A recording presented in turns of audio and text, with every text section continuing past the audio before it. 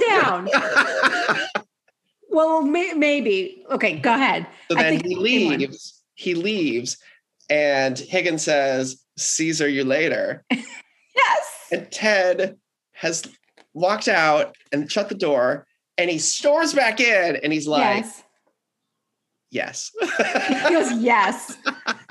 I wrote the same one down, Ken. And winter is coming. Oh my God! Okay, it's happening. Everybody stay calm. What's the procedure, everyone? What's the procedure? Stay calm. Say my name. TV is awesome. You're goddamn right. Hello, everyone, and welcome to TV is Awesome.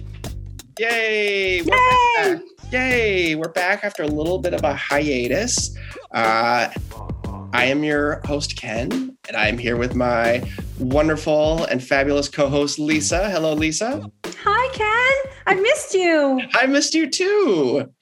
So this is the podcast where we talk about how amazing television is and how much we love it. Yes. And we've been doing this for years, but just not on a podcast. Right. And now here we are with our own podcast, which is now just hit its year anniversary. Oh, happy birthday to us. Happy anniversary to us. Happy anniversary. Happy birthday. Happy all the holidays. podversary. Happy podversary. This is exciting stuff. Mm-hmm. All right, this is our little dream, our little dream that came true. Where there's a will, there's a way. Mm-hmm. All that stuff. And honestly, it gives me life. And we're really just doing it to do it. I mean, right. I hope everybody's enjoying listening to it. Yeah. We're certainly enjoying doing it. I don't know if we've expressed that, but yeah, we love it. Yeah. Have we said that? Yeah.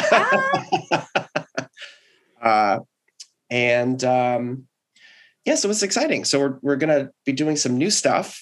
We're going to be talking about a bunch of shows.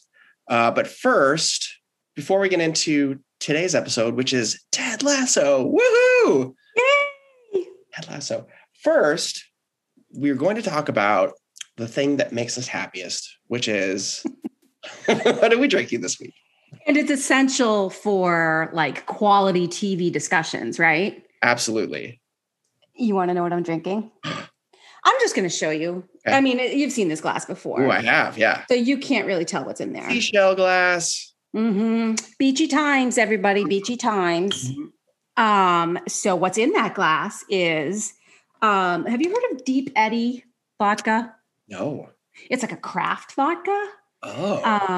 I see it on menus at restaurants. Well, now that I'm back in restaurants. But you know, they have like craft batches. I don't really understand what that means in the vodka world, but when I was on vacation, I got Deep Eddy peach vodka.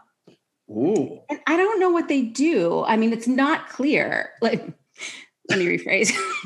The vodka itself is not clear. So I think they actually, you know, you say infused with fruit and stuff like that, but usually even in the bottle, it's kind of clear, but no, this has like a peachy tint to it. Oh, wow. Very, very natural and strong peachy flavor. So anyway, I have that in the glass with some ginger ale and it's delicious. And I actually added a little bit of Cointreau to it just because I didn't have that much vodka left. So I'm like, we're gonna sass this one up a little bit to get through this podcast talking about Ted Lasso. So, love it. Yes. What do you got? What do you got today? So I am working with the vodka this week too. Love it. It's a little bit of a tribute to Ted Lasso himself. Oh. Because it is an iced tea, a hard iced tea. Okay. So it's my tribute to Ted Lasso because he hates tea. Mm-hmm.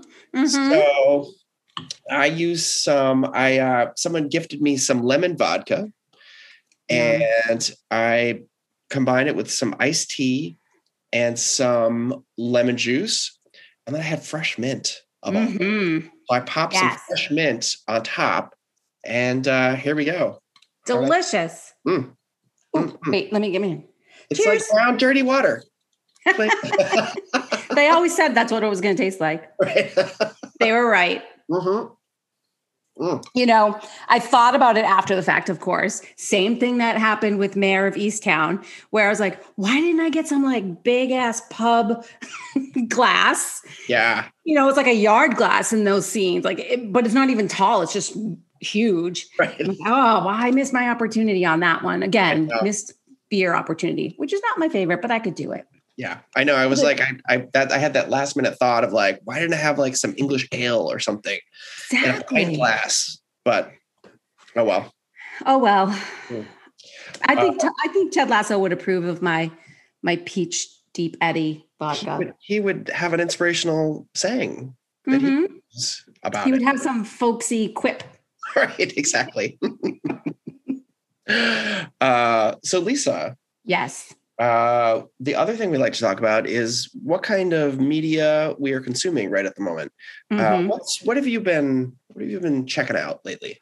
So it's been a while, Ken, that we haven't talked, and I just can't remember everything. But what I did start was rewatching Happy Endings on Netflix. I loved that show. Me too, also. And for the most part, it holds up. Talk about high joke ratio, right? High joke ratio. Like, boom, boom, boom, quick. Yeah. But what I'm noticing on the rewatch, and then I Googled it, is like some of the episodes I think are out of order. Oh. And I Googled it, and they were like, no, that's kind of a thing. Because some things are like referenced. I don't know, because I'm just binging it, right? Like the first time you were binging it, you're watching it week to week. Yeah. So it's kind of subtle, I think, on the first watch, but now that I'm rewatching it, and they said that the writers didn't intend that the producers or the network didn't want to focus too much on the breakup and the emotional connection between, when she left him at the altar. Right, because that's how it starts. Yeah. Right. But I'm like, it's still in every episode. So I don't know that was accomplished necessarily. But the thing about it is I just keep taking pictures, and I was going to send them all to you. I might just send them all at once because I was going to do it as it happened. But there's just so many actors and actresses that we know from other shows.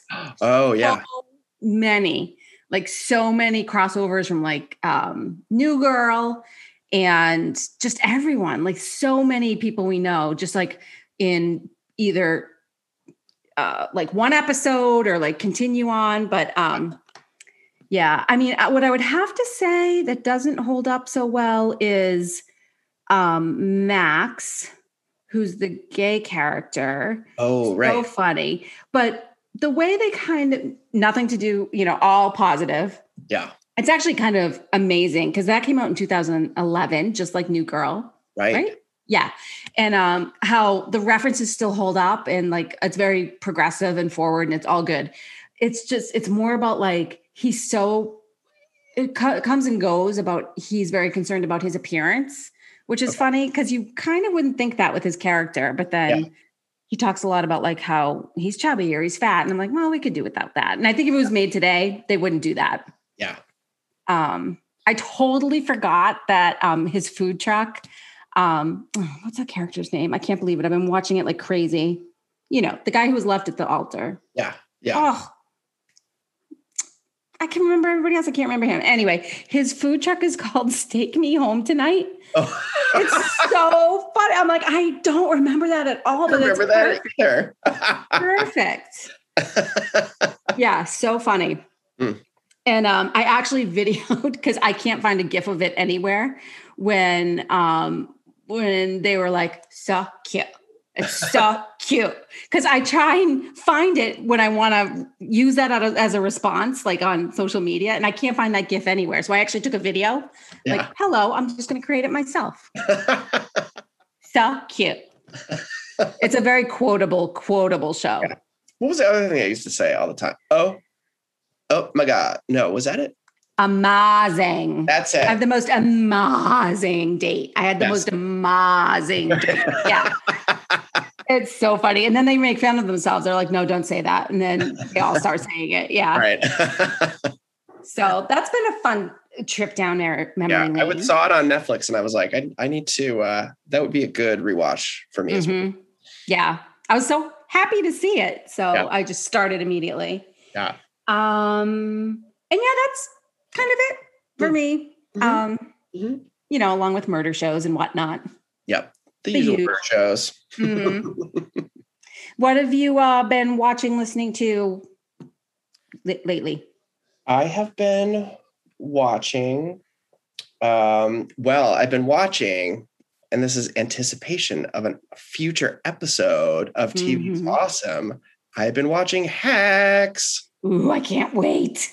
Oh, Lisa, you're going to love it. It's so good. I know I'm going to love it. So good. Jean Smart. So good. Hey, I heard that the girl who plays like the young girl that comes to help write her jokes. Yes. Oh, she's the daughter of Lorraine Newman. No way. And like this is her first big gig. Okay. She is great. Oh, good. Really good. They play off really well together. Oh, good. And she does a really good job of playing this sort of entitled millennial character. Wow, she's probably too young to be a millennial. This entitled, whatever age, young character who, like her they both have an interesting arc. That's all. I shouldn't say anymore. I should save it for a discussion, but I can't wait. I can't wait. It's fun. It's a very watchable show. And Jean Smart is amazing and funny. She is just like on fire. Yeah. Oh, and so the other thing, which I just realized, this is what I wanted to talk about. I've been going back and listening to criminal episodes, and I texted you about this because there was a fantastic 2-part episode of a story that I didn't know anything about. It's called 48 Hours. And it's about how this couple is someone breaks into their house and holds them captive, and they separate them, and they tell the boyfriend that they want him to deliver them $20,000, and they take the girlfriend and they hold her for 48 hours. It is a crazy story with so many twists and turns, and an example, which you mentioned, of the police being terrible job. I was riveted. This is, I mean, I think one of the best episodes of anything that I've listened to in a while, because I was actually listening to my car, and I sat in my car to listen to the end of the first episode because I was like, what? Mind blown. Right. And I know that you said this is a story you were familiar with already from Dateline, right? Yes. And I didn't remember the story from being in the news. I definitely clearly remember a Dateline episode. And I think that might have been a 2-parter as well. But it's okay. One nightmare. Like it's your worst nightmare. Yeah. And like someone or someone's coming in very clear. Right. Very planned attack. And like it doesn't make any sense. And they were drugged and like put blindfolds on, like the goggles that were like, masked out or whatever. And I mean, the ordeal. And then the like most frustrating, unfair terribleness of that stupid police department. Yeah. Well, they were victimized all over again by the police. All over. And this poor guy thinks that by going to the police, he's probably killing her. But he's like, his brother's in the FBI and tells him to do it. And immediately they're like, she's dead. What'd you do with the body? People don't break into people's houses at night. Right. People don't get kidnapped. And I'm like, the story is too crazy. Could not have happened. What did you do to her? Exactly. And they're telling his family That's what they think. Yeah. What? And then they have a press conference. Right. And they're like, they made it all up for attention. Right. Thank God. I mean, at least it sounded like his family, I mean, they were being told different things, but her family, because she gets dropped off near her mom's house. So Right. clearly this person knew like where she lived and blah, blah, blah. Like the person knew a lot. And that is just crazy. And she had like people around her to be like, hey, listen, they're not believing you. Time out, get out of there kind of thing. Yeah. But so the reason I think they're on Criminal now is because they came out with a book. And good for them. Yeah. And yes, sue that department. Yeah. Yes.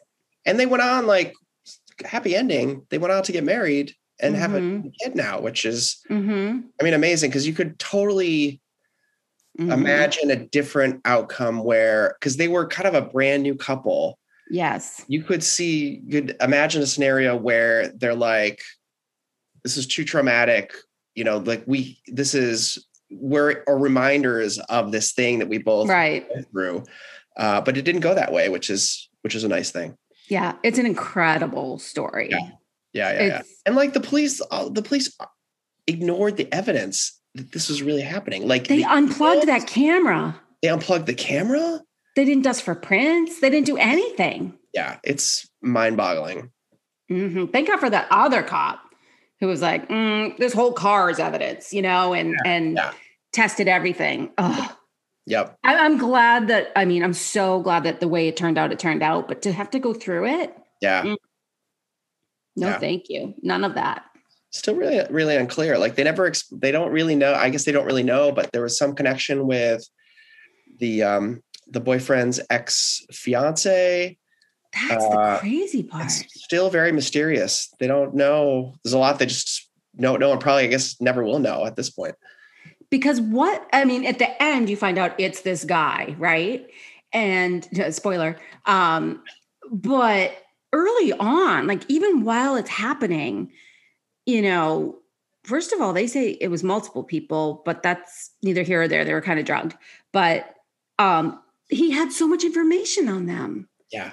And like, oops, this was supposed to be for your ex-girlfriend, but I don't know, we're here kind of thing. And it's like that they knew where her parents lived, where like that guy knew a lot. Yeah. So for them to barge in and be like, we're like a group that does this. Oh, terrifying. Yeah. And that was the weird thing too. He was like, I can't remember the exact words he used, but he said it was like a black ops startup. Or it was so for people who owed money, like a business. Yeah, for people who owed money to collect on debts. I know. Crazy. No, it was a good story. But as soon as it started, I was like, is this the one? I think it's the same. And then it was the same. Yeah. You find out pretty quickly. Yeah. The thing about the Dateline show is that it was video, right? So like you can see them. So I feel like the Criminal way to portray the whole thing was a lot more intimate because you're listening to them and their sides of the story, and that's what you get. Yeah. On Dateline, of course, they have to do that whole like red herring thing and talk to the police, and they're like, "Well, at the time, nobody got kicked." You're like, blah, blah. Yeah. So, but they show the clips of the press conference. Ooh, that's interesting. What an ass that guy was. Yeah. They talk to lawyers, like so. You know, it's more like, I guess I don't want to say well-rounded, but it's more rounded because you're getting more perspective. But sort of the bigger picture.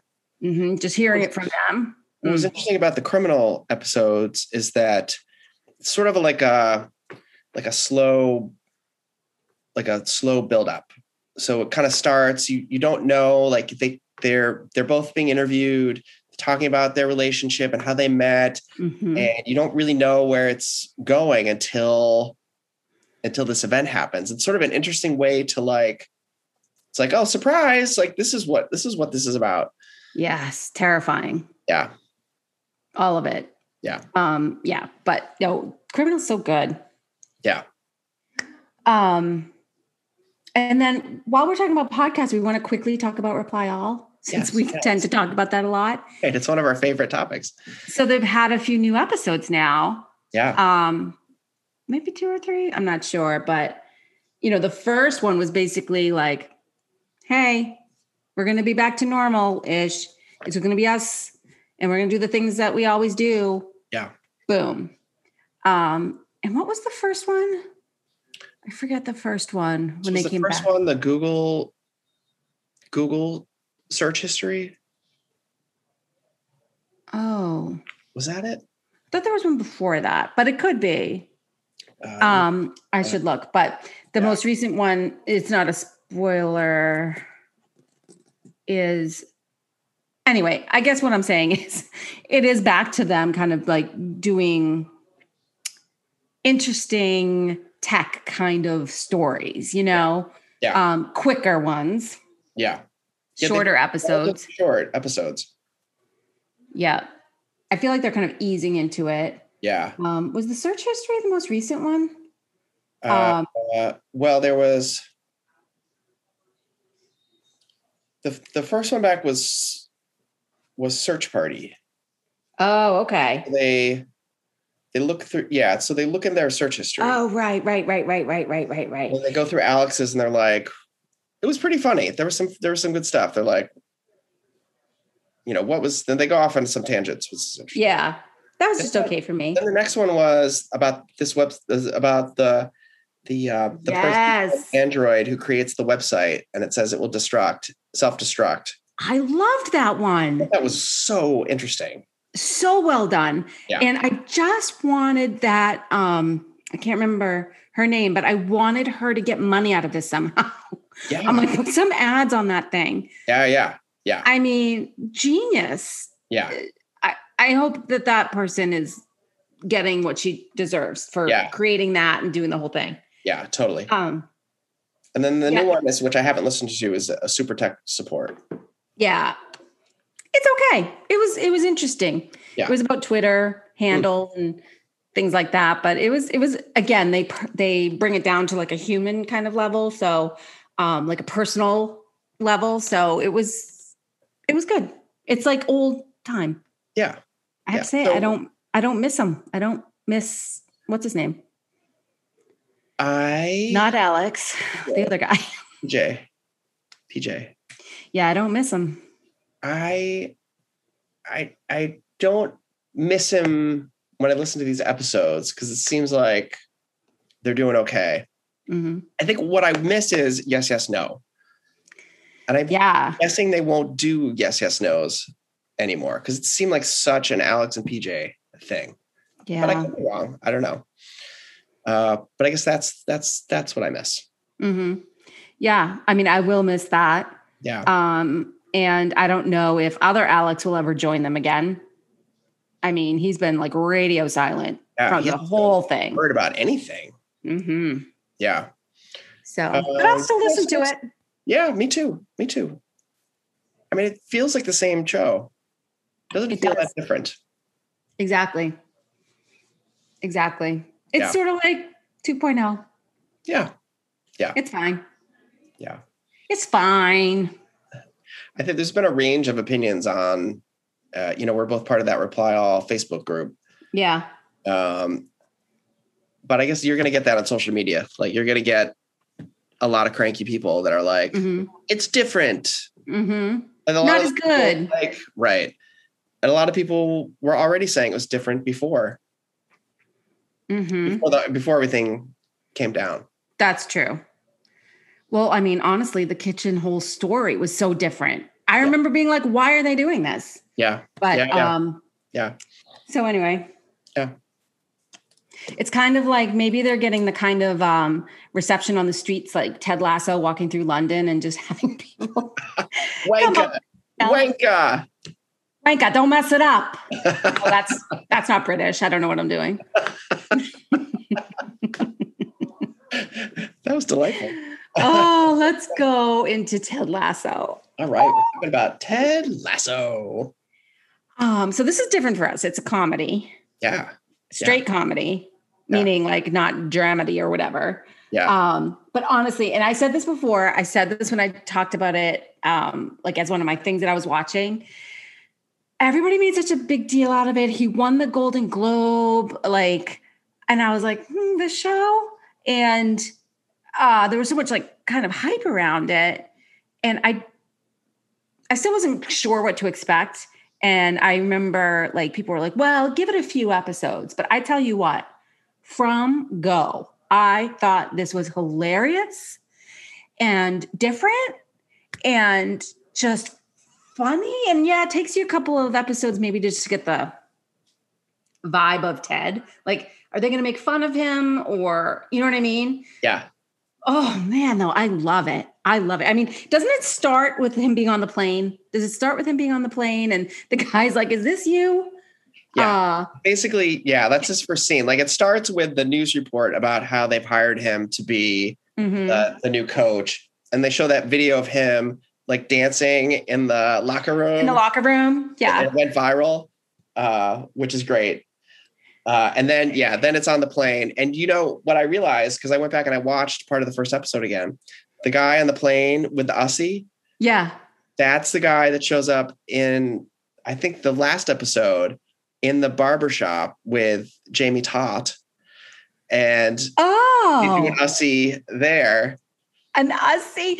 And that guy is so funny on the plane. He's like, you're crazy. You're going to get murdered. Right. Thank you. And he says it like smiling and funny. Yeah. Oh, that's a good like circle back. Yeah. I wouldn't have known it if I hadn't just watched the finale and then went back to watch the first episode again. That's great. And that's another one of the things I love about this show is the things that like the little threads that go through, like T. Like T. Yes. He's so polite about it, but he's like, oh, this is awful. Yeah. I have to agree with you. I loved it right from the start. Mm-hmm. Thought it was so funny. And I love how at first, like you said, you think that, are they going to make fun of him? Is he dumb? Right. And then you realize that, then you realize pretty quickly that, no, he's not dumb. He's actually smart. He says things. You realize that he understands and knows things that, that maybe in a different comedy he wouldn't. He'd be a fish out of water, and he'd be kind of an idiot. And in this case, he's a fish out of water, but there's still a lot that he understands. And you learn he's even more than that. You know, that is like kind of the genius. I mean, it is like laugh out loud, one-liners funny. But as you watch the show, no character is just face value. Every character has like layers and is more complex than you think from the get-go, right? Because immediately you're like, oh, Jamie Todd, like, oh, what an ass, right? But then like over the course of the show, you're like, oh, well, he's got some reasons for that. Yeah. And then, you know, I love every character. I love every character. I love the slow build of everyone's relationships. Yeah. And the reveal of like what's happening with everyone. Yeah. I love it so much. Yeah. One of the things I like about it is that it kind of zigs when you think it's going to zag, or it zags when you think it's going to zig. Like, you know, one plot thing that seems to be like it's going to head for a huge confrontation is Rebecca. She owns the team.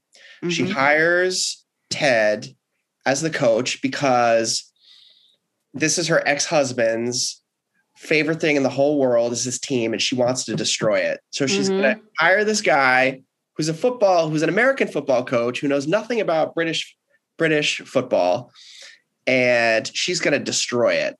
Mm-hmm. And so throughout the series, even though she's starting to like really warm to Ted, she's still like doing things behind the scenes to you know, get in his way. Yeah. So it's very complicated. And then when it comes out, he says, it's probably my favorite scene. And it made me tear up. listeners, maybe tear up. He says, I forgive you. I know, straight out. And he's like, he means it. And then that's it. And also, I mean, first of all, the acting is incredible. Yeah. But Rebecca in that scene is, I mean, you know that she's put off this apology for a while now, but she is like legitimately sincere. And she comes, I just love that. Again, smart, fun, but like quick, right? Like, so yeah, it took some time, some episodes to get there. But when she does it, when she apologizes, she walks right in. She's like, I'm a fucking bitch. Yeah. I did this. Here's why I did it. Yeah. And she is just like, and do what you want. Like, go to the press. And he says, I forgive you. And they're so on the same page as far as like going through their divorces. And that's what TED talks about. Yeah. Like people do things. People do things when they're going through a divorce is what he says. What I love about that too is that on a different show, on a not as good show, you know, like what would happen with that. He'd be angry at her. He would talk to her. There would maybe even be a few episodes where they're at odds, or it might even like go into the next season where now they hate each other. And this is not that show. Like, he forgives her and it's done. And that plot line is over. It's over. And so, this is where I'm going to get into some time. Like, I'm not sure if I'm on the right timeline, but he's already had like the panic attack that she's helped him with, right? Yeah. He's already won the dart game. Yeah. So now here's something I'm going to throw at you. And I know it's a little early because we haven't talked through everything yet. But so the other thing I'm appreciating of this, and I hope that they hold on to it in season 2, is that their friendship is friendship. I'm not getting romance vibes, right? Like, I'm not, until, you know, he puts his hand out, like in the apology scene, he puts his hand out and she gives him a big hug. Yeah. But like, I felt like she just appreciates him being there, like friend wise, right? Like, they have this like simpatico kind of thing. Yeah. I don't want it to be, I don't think I do. I don't think I want it to be romantic. I don't think I want it either. The only time I thought, kept wondering if they were going there, especially in the episode where they go to Liverpool and she ends up picking up the waiter, and then he ends up, Flo pops up at Sassy, right? They call her Sassy. Yeah. She shows up at his hotel room, and I almost felt like, there was sort of, it seemed like maybe they were implying that there was something going on, you know, some connection, romantic connection with Ted and Rebecca in that episode. Then I realized like how it played out. I think maybe I was just putting that on the episode, on the plot. Like, I really think that they're supposed to be friends, and the friendship I do too. What is important. And what I'm thinking is that, like, I totally get what you're saying. Because even in the panic attack episode 2, like, she's the one that finds him. She's the one that like really is like, I mean, like, she's holding his face, like calming him down. But I'm not getting those vibes, right? I'm like, I don't know if I'm going to care in season 2, but I feel like that's what I appreciate. Like when you're talking about zigging and zagging. Yeah. And maybe it's not a complete zig or zag. It's more like a zug. It's just like a little off, you know, but I'm like, oh, I really hope that they hang on to this, because I don't want it to get messy. Like, I just like how it is. Yeah. Now. But him having that one night stand leads to probably my favorite, I'm going to say top 5 scenes, and that is the Diamond Dogs. Diamond Dogs! I love that. Me too. I mean, so this is the show in sort of a nutshell in this scene, where it's like quick dialogue, quick, funny one-liners on top of like this emotional base of like the bros helping each other out. Yeah. And it's like this like mishmash of misfits. Yeah. But they're all being very sincere. Yeah. It's up there. It's up there in my top 5, but there's so many. Yeah. Because then what happens is then later, Roy, who wants to date Keely, goes into his office and is just grunting, which I love also. And Ted, you have to say Ted Lasso, right? Yes, I have to Ted say Lasso. Yeah. Ted Lasso is like, I know what you need. You need the Diamond Dogs. And he's like, and within a minute, they're all coming in. Oh. And he's like, fuck this, fuck that. You're all a bunch of pricks. But they did get their little tidbits into him. And again, funny. Right. Funny. I love Ted Lasso does the opposite, plays the opposite game. It's hysterical. Oh, I see what you're doing. Mm-hmm. You're doing the opposite. And then he does like this thing where he like puts his finger on the nose and like points. Yeah. And then I wrote this one down because I just love this line. So Nate, who is a lovely, adorable character. Love him. She says, Keely's so kind. To be liked by someone, like her, it must be wonderful. And Ted Lasso says, shout out to Gershwin Brothers. It's so funny. So funny. Actually, in the first Diamond Dog scene, Nate, while he's puking in a bucket, right? Because that all happens pretty quickly, right? I can't even remember if it's because they come back from Liverpool. Yes, and Nate is in the asleep in the luggage carrier in the bus because he didn't want to miss the bus, right? But he can't stop puking, right? But he is like in the middle of like the banter because Ted Lasso is basically like, oh, I had this one night stand and that's not me and blah, blah, blah. And they're talking about relationships and Higgins is a part of this. Yeah. And here's where I thought that was interesting. At first I thought he was going to be upset because he slept with Rebecca's friend. But if it was a romance, if they were leading towards a romance, that's why I think he'd be upset. Like, I slept with her best friend. But really he's upset because he just doesn't do one night stands and he's uncomfortable with it. Yes.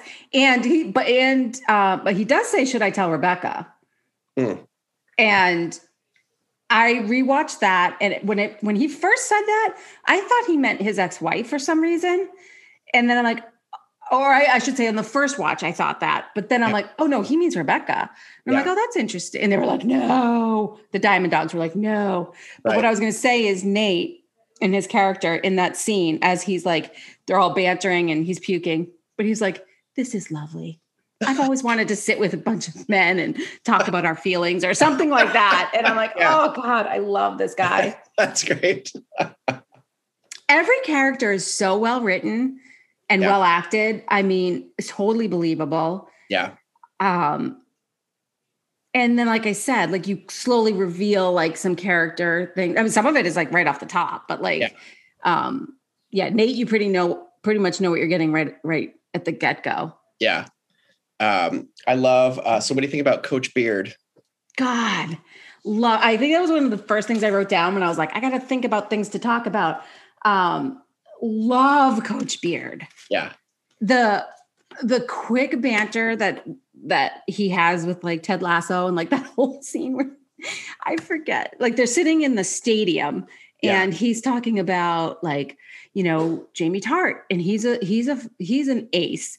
And then we get the new guy and he's an ace. It's like we have so many aces. And then they do this whole thing about aces, and like they get stuck.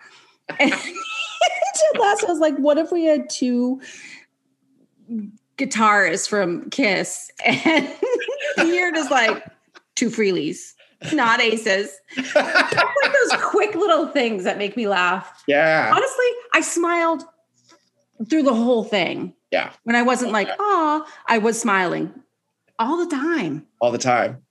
I love with Beard is that, he's there throughout the episodes, throws in a quip or a funny phrase, but doesn't have a like a lot of big scenes.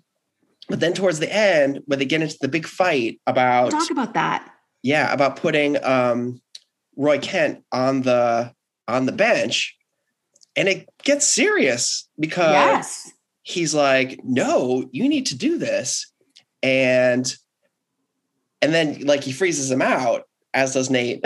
And then they have the fight in the pub, and then he storms. And meanwhile, his lady that he was kind of seeing is playing chess. Yes. And then he walks over. They have a big fight.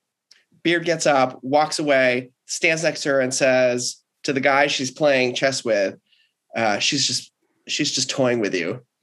And then he moves the chess piece, and he's like, "Checkmate."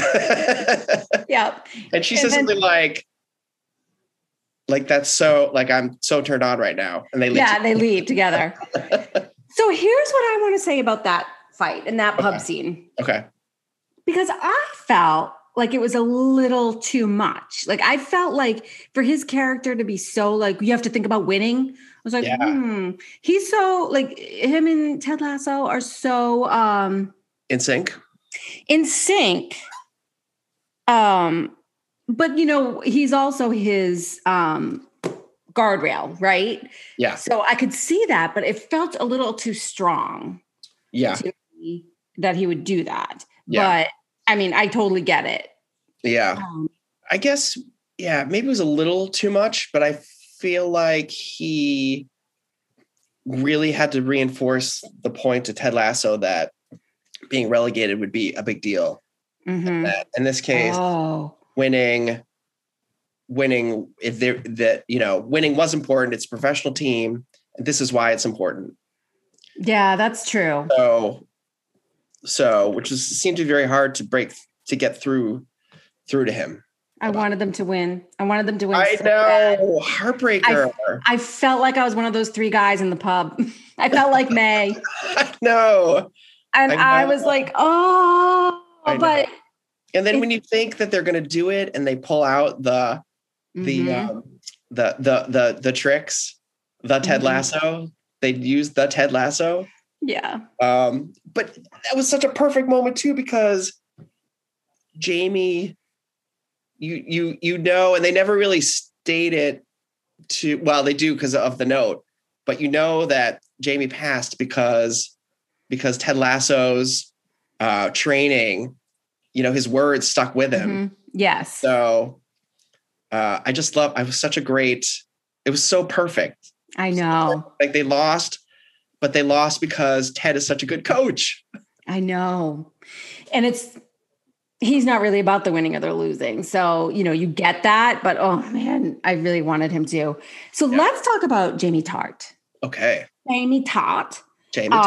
Because the thing that's bothering me, and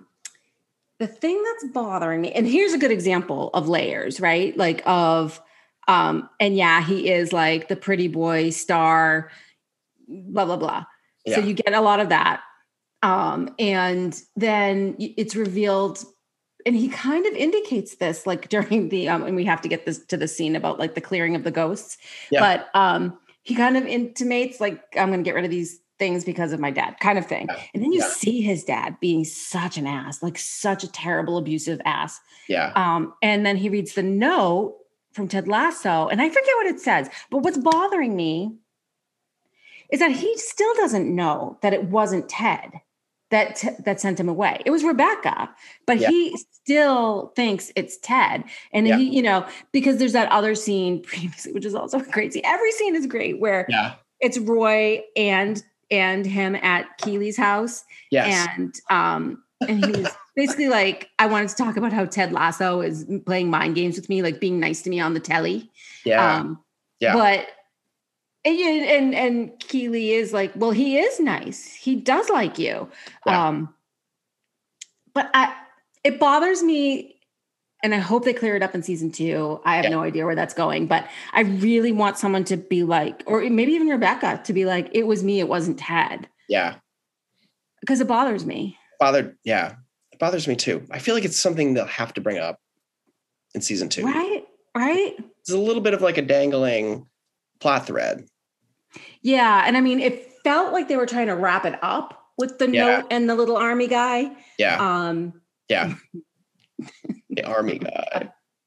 And they give it to I forget his name, but he's like the Nigerian, and he's like, little white men, like little white army men, not good for me, thanks. Right.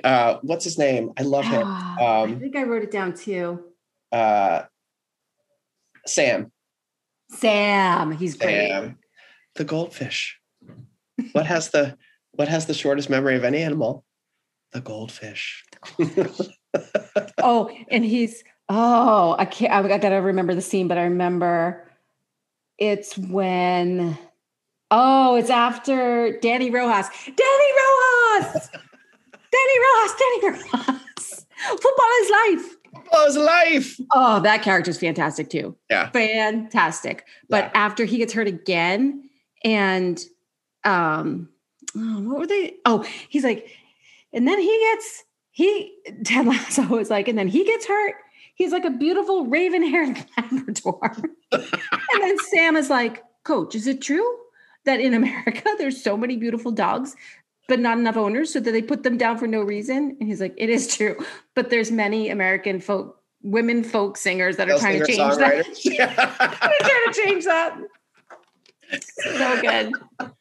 That's so good. He's like, and we're not putting Danny down. Yeah. So can I mention one other plot thing? This is the only other plot thing that I was like, I'm not sure about this. Okay. So, early on, Rebecca sets up a photographer to take a tabloid picture of Ted and Keely, who we haven't talked about yet, in an effort to make them look bad, give the bad press, I guess. Basically. Basically saying that she's cheating on Jamie with this new guy. Yeah. So then later on, Keely finds out who set up the photo. Like they know about the photo, it gets squashed, but then Keely finds out and she goes to Rebecca and she says, you have to tell Ted, you just have to tell Ted. You have to tell Ted about it. She's very upset. So then the next episode, she goes back to Rebecca, and Rebecca hasn't told Ted yet. And she's like, you have to tell Ted. And she never asks, like so she and Keely and Rebecca have become friends, like really good friends. Yes. Yep. Seems like it would affect their friendship. And nothing seems to happen with that. Like that doesn't seem to be resolved at all. Like it's more about Rebecca and Ted's relationship and not about, like, Keely never asks, why did you do this? She never says, we're not friends anymore. How could you do this to me? They never have a conversation. Like I would think they would at least have a conversation where Rebecca's like, I'm sorry. Or, just the same way she apologized to Ted. Why doesn't she need to make amends to Keely? When she comes storming in and she's like, I know it was you, Rebecca doesn't say sorry then? I'm not remembering. I don't think so. Because I did not feel that way. So I'm not remembering what was said and what was not said. I think maybe I'm missing something, but or what I think I maybe assumed was that they're so close now, right? And they're like, girl bond. Yeah. And they've both kind of made mistakes with men and they're kind of like on the same page with that maybe Keely just understood. Yeah. Or like off screen, they had talked about it kind of thing. Like Keely understood like the pain that Rebecca was going through, maybe didn't understand her whole plan. Yeah. I just feel like it needed a line of dialogue somewhere where Keely's like, oh, I know you're going through a divorce and doesn't matter. Like I'm in the tabloids all the time. It doesn't matter that much to me, but you need to make amends to Ted. So I don't know. Interesting. I felt like something was missing there. I might have to go back and look at that because I didn't come away from it feeling like that. Yeah. So I just might be not remembering some things, but honestly, I love their relationship too, Keely and Rebecca. Yeah. I love when they go to Liverpool and they're this is another thing. This is another zig when you think it could zag. Like she goes to Liverpool and they're hanging out like girls' weekend, and then Sassy shows up, Rebecca's old friend, and in another less good show, there would be a rivalry for Rebecca's attentions, and it would be like the old friend versus the new friend, and then at the end they would like come together. Or at the end, you'd find out that Sassy's really just terrible. Mm-hmm. She's not. Like she's totally fine, and they all get along great. And is Sassy fine? She is. She's little fine, right? Rough. She's a little rough, but she's not a. She is a good friend, right? She's a good friend. To your point, I was like, I'm not sure I like this person. But it speaks to Keely's character that she's just like, yeah, let's go. Okay, we're all fine. Yeah. And we're gonna get back to this. I guess she does manipulate the situation so that Rebecca pays for dinner. But then it seems like it's a running joke that they have anyway. Right. So. And she makes Rebecca feel really bad, but I feel like she has to. Like she hasn't talked to her goddaughter in like so long, or right. Like they used to be really close. A little too much. Too much, yeah. For not having really a falling out. Mm-hmm. That seemed like a lot. I mean, when she was at the front desk and flirting with Ted Lasso, I thought that was cute and I thought that was fun. Yeah. I'm trying to remember why I didn't like. I feel like she just kind of barged in, and she was. I know that she was a barger. But I totally am on board with what you're saying as far as like, a different show would make that a whole thing. Yeah. And maybe they all ended up more like openly awful. Yeah. Right. So I'm going to throw something at you now that we're talking about Keely as a character, who is, it's funny because when they are talking, when Ted goes to her shoot and it wants to talk about Jamie, which is kind of funny because she's the girlfriend. She's just always there at first. Like she doesn't have anything to do with the team necessarily. She's just his girlfriend, but like walks into the locker room like she owns it. But it's funny because in that scene, I was like, well, I mean, is this a little too early for them to be talking like this? But what I think is that Ted and Keely have a lot of the same positivity, right? Like they see the world kind of similarly, which they make a big deal out of. Well, I don't know if it's a big deal, like the whole panda lion thing. But I guess where I'm going with that is like, that's also a thing. I'm like, oh, they're not going to really make them go together, right? No, that won't work. But they're similar. They're so similar in character. Yeah. I thought at first they were setting them up as a possible couple. Which would be crazy, I think. Which would be crazy. But typical of another show, maybe. Typical of another show. Mm-hmm. Very typical of another show. So I loved that it does not go there. Mm-hmm. Because the relationship with her and Roy Kent I loved it. See, this is what I'm talking about.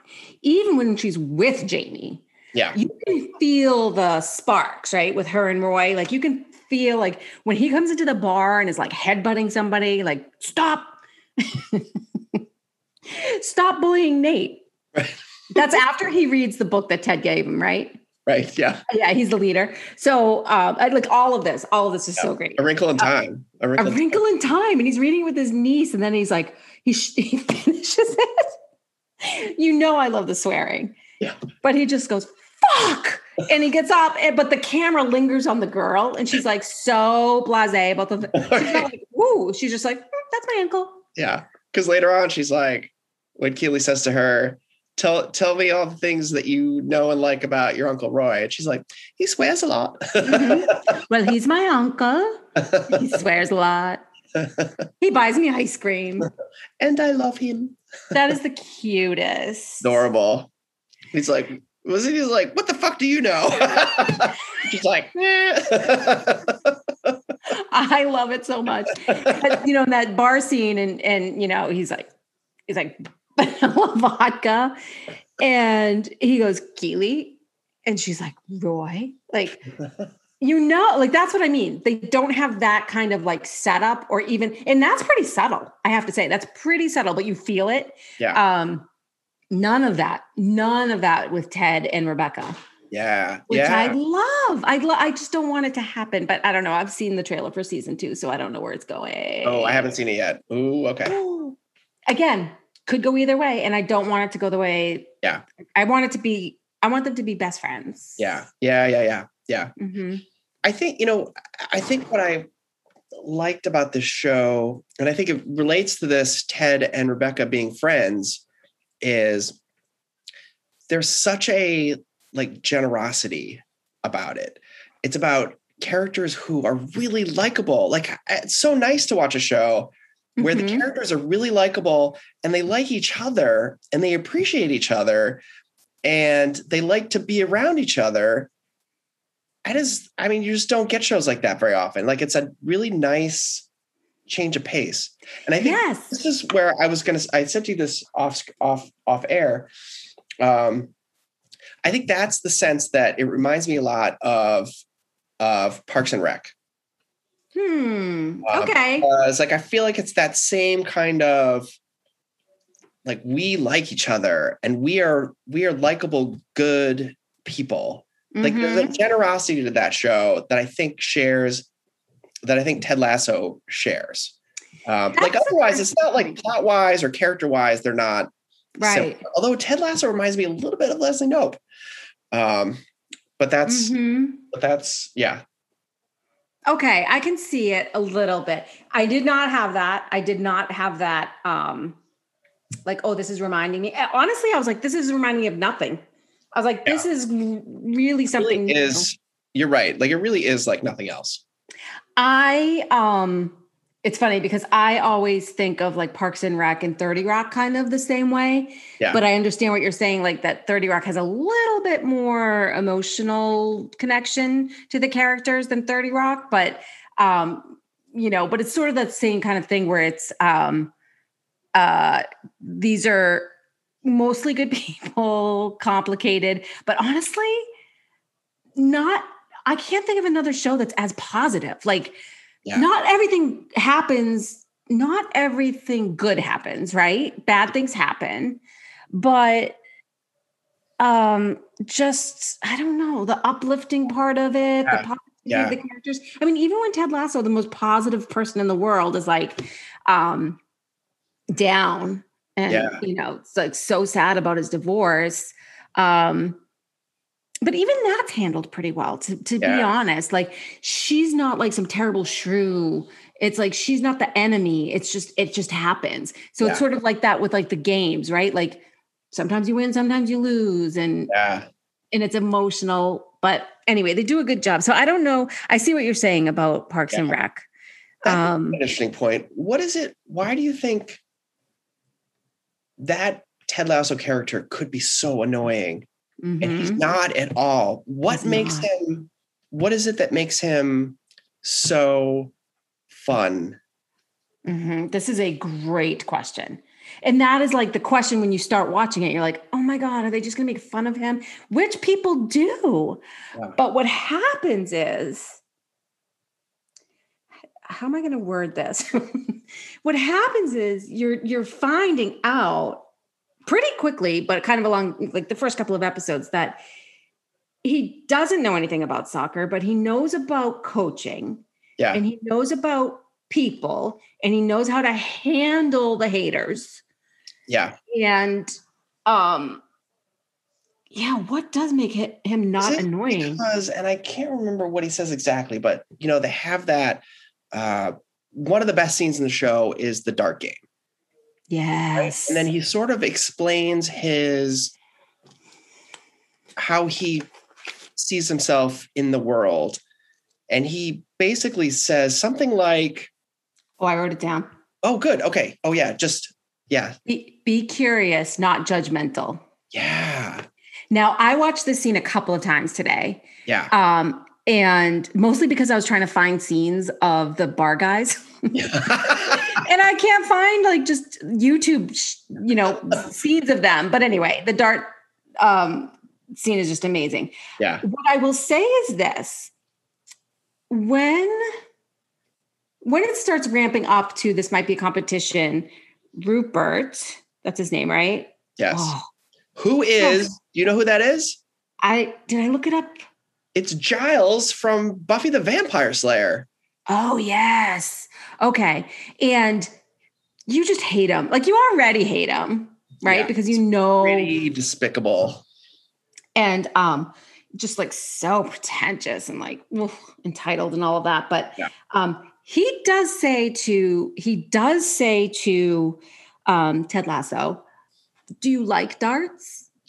Kind of like, I'm not going to say that it's deprecating. I'm just going to say like, oh, do you like darts? Like he was sort of like, oh, like, but nobody's as good as me. Yeah. But then what Ted Lasso says in that sort of soliloquy, oh, this is such a good scene. He says he used to be made fun of and people would pick on him for his attitude or what have you. And then he read a quote from Walt Whitman that says, be curious, not judgmental. And he's like, and I thought, that's what was happening. Nobody was asking me about this or that. They were just judging me on the surface, which has been happening to him the whole show, right? Yeah. The press, those fans, everyone's just judging him like he's an idiot, right? But then he says, what you should have done instead of judging me is ask me, have you played a lot of darts, Ted? Not do you like darts? Because that is what he asked. Like, I was like, oh, that's funny. I didn't even realize that he had asked him anything. Yeah. He says, you should have asked me if you played a lot of darts. And he talks about how he played all the time with his dad and his dad passed away. Yeah. And then, and like, but do you know what he says? So Rebecca's like, what are you doing? And he's like, I think they call it white knighting, but I don't know. I'm just going to do it. Because he's being such a dick to her. The other thing I love is when Rupert says, oh, I forgot that I had these. And he opens up his set of like, personal darts. Mm-hmm. And then Ted says, oh, I forgot that I'm left-handed. And he throws the dart with his left hand. He gets yes. Oh, it's so good. It's like that's what this is. That's what this show is. Satisfying. It's so satisfying. Again, not everything is like they don't win every game. Not everything is like roses, but man, is it satisfying because the way things are handled are so satisfying. And that in particular had to be like that. He couldn't have lost that dart game. No, he had to win that. With a bullseye at the end. Yeah. But I think, what you read, I think kind of really sums up Ted Lasso, like as a character. And again, to go back to my favorite theme of this show, Ziggs, what other show, Zag, on another show, he would be oblivious to what people think about him. But on this show, he knows what people think. He chooses not to care. Right. And he like answers right back. I'm just thinking about that guy. When was this? Oh, his family came to town, which we have to talk about. Yeah. But his family comes down. He's walking back to his apartment with like coffee and some guy's like, hey, Wanka, don't mess up this game, blah, blah, blah. And and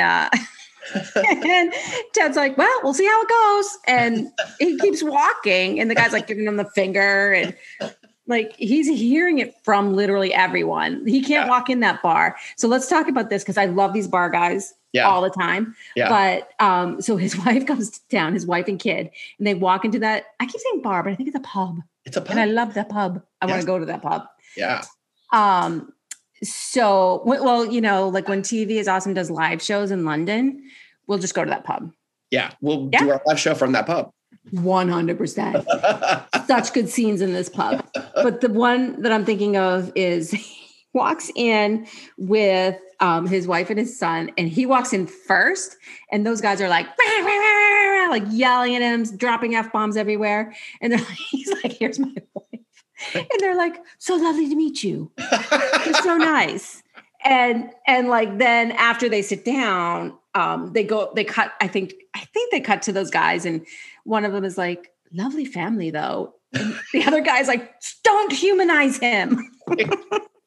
Right. Because there's the one guy, the big guy, who is always like a little more sympathetic. Yes, I think so. Yes. But those guys are great. Yeah. Yeah. I love them. And May is great. Jinx. Mm-hmm. Yeah. May is amazing. So the scene so I guess the reason they go to this, I know it's close to Ted's apartment, and I guess also Beard's because he's right there too. Yeah. But it must be like the Richmond bar, right? Yeah. It must be the Richmond bar. Yeah. And but they have the whole team meeting in that back room. Yeah.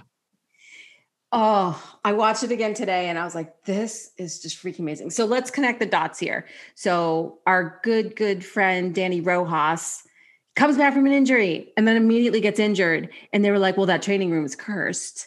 Right. And Roy is like, I don't believe it. It's like, well, then you're coming with me. We're going to go look at it. And he's like, oh, no. So then they do this whole thing at the pub where they're talking about the history of London, and May is talking about like how they recruited all these people for the soccer team, football, and football is life, and how like it was a ruse and they were just signing up. I don't know if that's true. Did you look that up? I didn't. No, I just assumed it was real. I didn't even Google. I know. Riveted by the scene. I didn't even Google. Riveted. So they're talking about how a lot of those boys didn't go, because it could go either way. It could either be true, or they made the whole thing up, right? Yeah, about the ghosts. So at one point, I think I wrote it all down. Hold on, where did I write it? So I just wrote war ghosts. So they're basically saying that a lot of where did they get their physicals? Yeah, and Nate is like, oh Jesus, it's in the treatment room, or what training room? The training room, yeah. And everybody's like, oh my god. They're like 400 ghosts, and one guy is like, that's too many ghosts. And then the other guy who has like a French accent, he's like, we can't fight them all. We can't fight 400 ghosts. Like they were gonna fight 400 ghosts. And it's quick. Like it's even quicker than I said it, right? Yeah. But just really, really, that whole thing is just so funny. But it's like a bonding thing, right? Yeah. I couldn't believe that they actually took really meaningful things to them, though.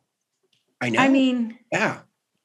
The blanket that Roy tosses in, is like a really sentimental thing to him. And I think those cleats were really sentimental kind of to Jamie, which is like, but I think they had to, right? Like it wouldn't work if that's what they were convinced. I mean, they really bought into it. Mm-hmm. That they had to have something that was of real value. Right. And even then I was like, I'm not sure about those cleats from Jamie. I'm not sure he's bought in on this. But that's what I'm saying about like the slow reveal of like, was he on board with Ted Lasso or not? And so I was like, he didn't seem like he was, but then later you find out, oh no, those were really, his dad is really a super dick. You could see like he had made a breakthrough with him. Mm-hmm. And okay. And I mean, I thought, I don't know what it was that made me think that there was something that made me think he made a breakthrough. And then that's the episode where Rebecca trades him back or sends him back to his home team. Mm-hmm. So yeah. Let's talk about Higgins. I love Higgins. Me too. I was like, oh my God, now I can't remember the name, but it's from Downton Abbey. Yeah. And the way he's talking is the Downton Abbey guy, right? So that just must be the way he talks, but he's such a different character. Yeah. Again, and I don't know if this is on purpose, but it's like, he's all like, oh, buttoned up and blah, blah, blah. But then the slow reveal is that, his family and his Yeah. stand-up bass and like he grew a goatee when he wasn't working. Oh, Can I mention one of my favorite funny scenes with Higgins? yes. And then I have one too. Okay. Go ahead. So they're Ted Lasso is making all these funny lunch food puns. I wrote the same one down.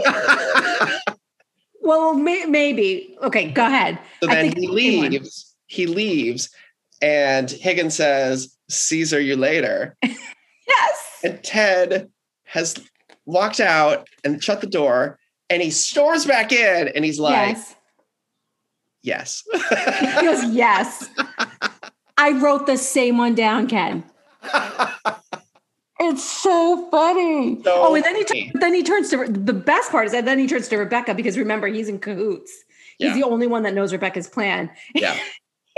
Chad walks out for real and he turns to Rebecca. He's like, oh, that man is insufferable.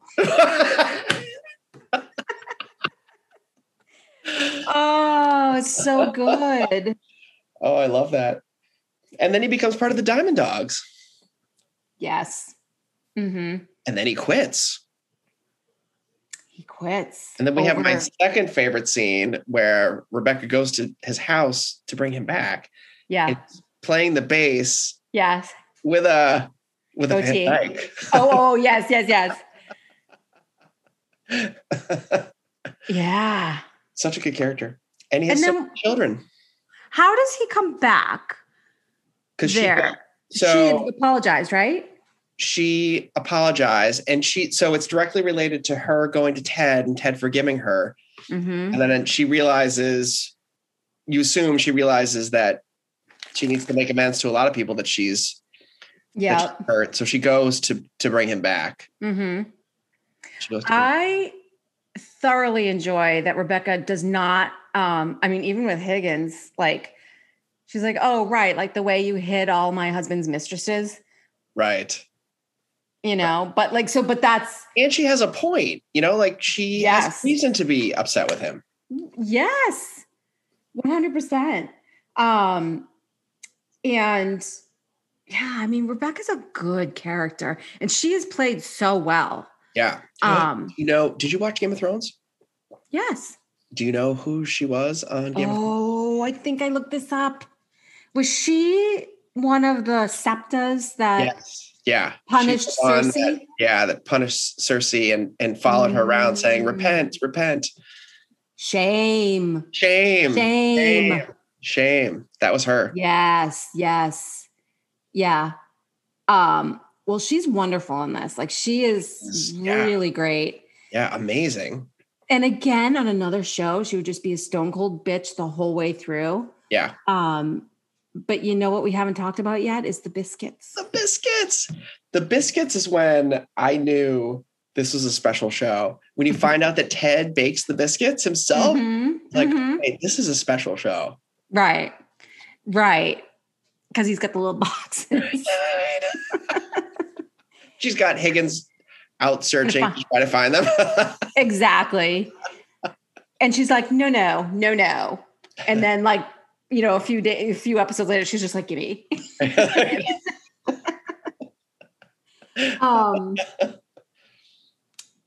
Here's a crazy question. And this might be a little too specific, but who's the goalie? Like my understanding is that a goalie is pretty freaking important. Yeah. And I said it out loud while we were watching it. I'm like, why isn't the goalie a bigger character here?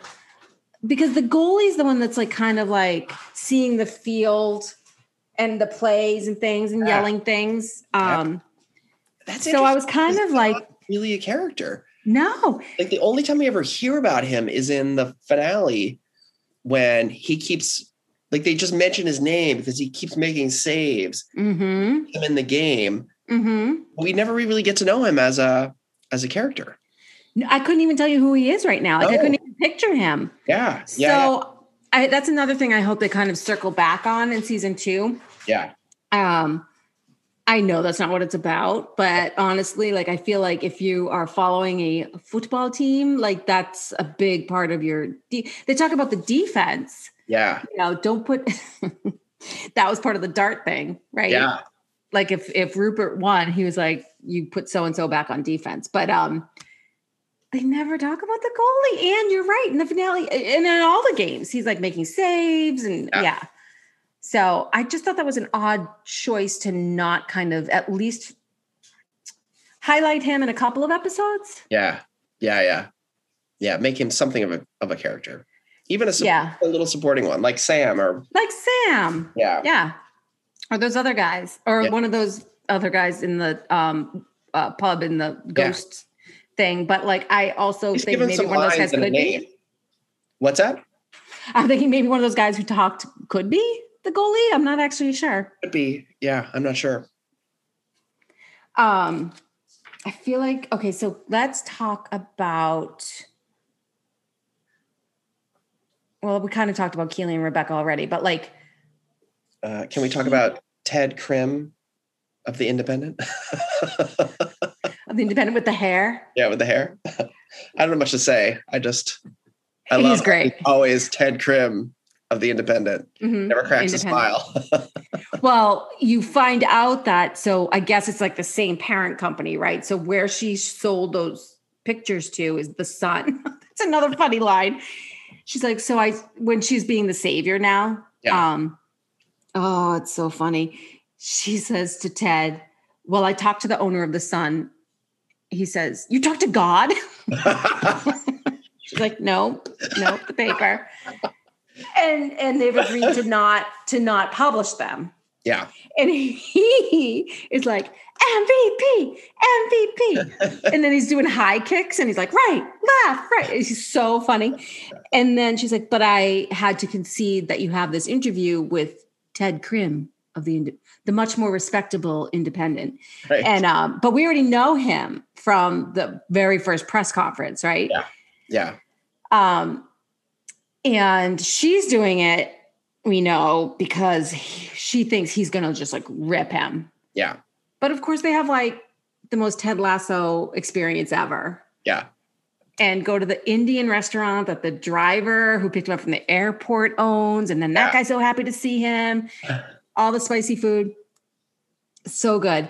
But before that, when he walks into, so Beard is in the office. Ted, is it Krim's? Krim. Yeah. Oh, Krim. Like Krim. Poking around. And Ted Lasso walks in and he's like, yeah, you reminded me of like one of those robot vacuum cleaners, like just looking around for dirt. And Beard's like Roomba. It's like, that's it. It's just like these little like layers of humor. So quick. Why is that funny? Like we all know he's talking about a Roomba. I know. It's just so funny. Because he says it's funny. It's the way he says it. Yeah. Because they're like so fast together. And at that point, you've kind of picked up on their vibe. And so you would almost expect him to say it.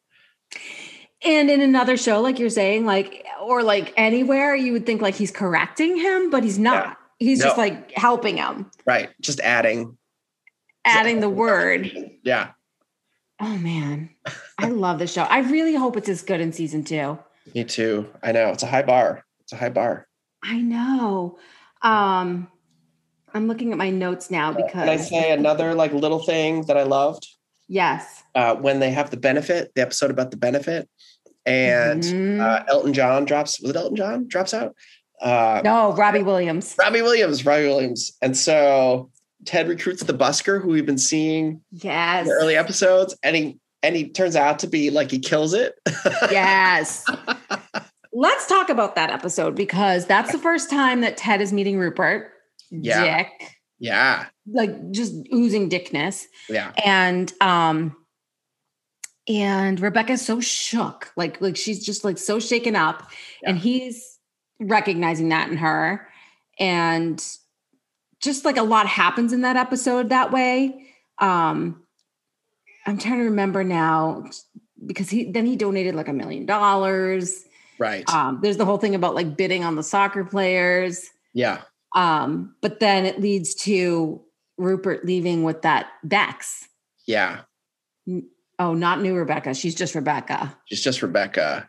Our Rebecca's old Rebecca. Old Rebecca. And yeah, that's like, and when our Rebecca hears that, she like, it almost like strengthens her resolve to like really give it to Rupert and make his team lose. I think that's when she decides to trade, let go of Jamie's hot.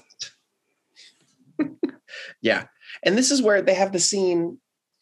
She has the scene outside with Ted with Ted Lasso, when he comforts her, tells her to like, gives her a pep talk, basically. Yeah. Which is interesting because then it's mirrored later in the episode. Is it the Liverpool episode where he has the panic attack? Yes. Yep. Okay. Yeah. Yeah.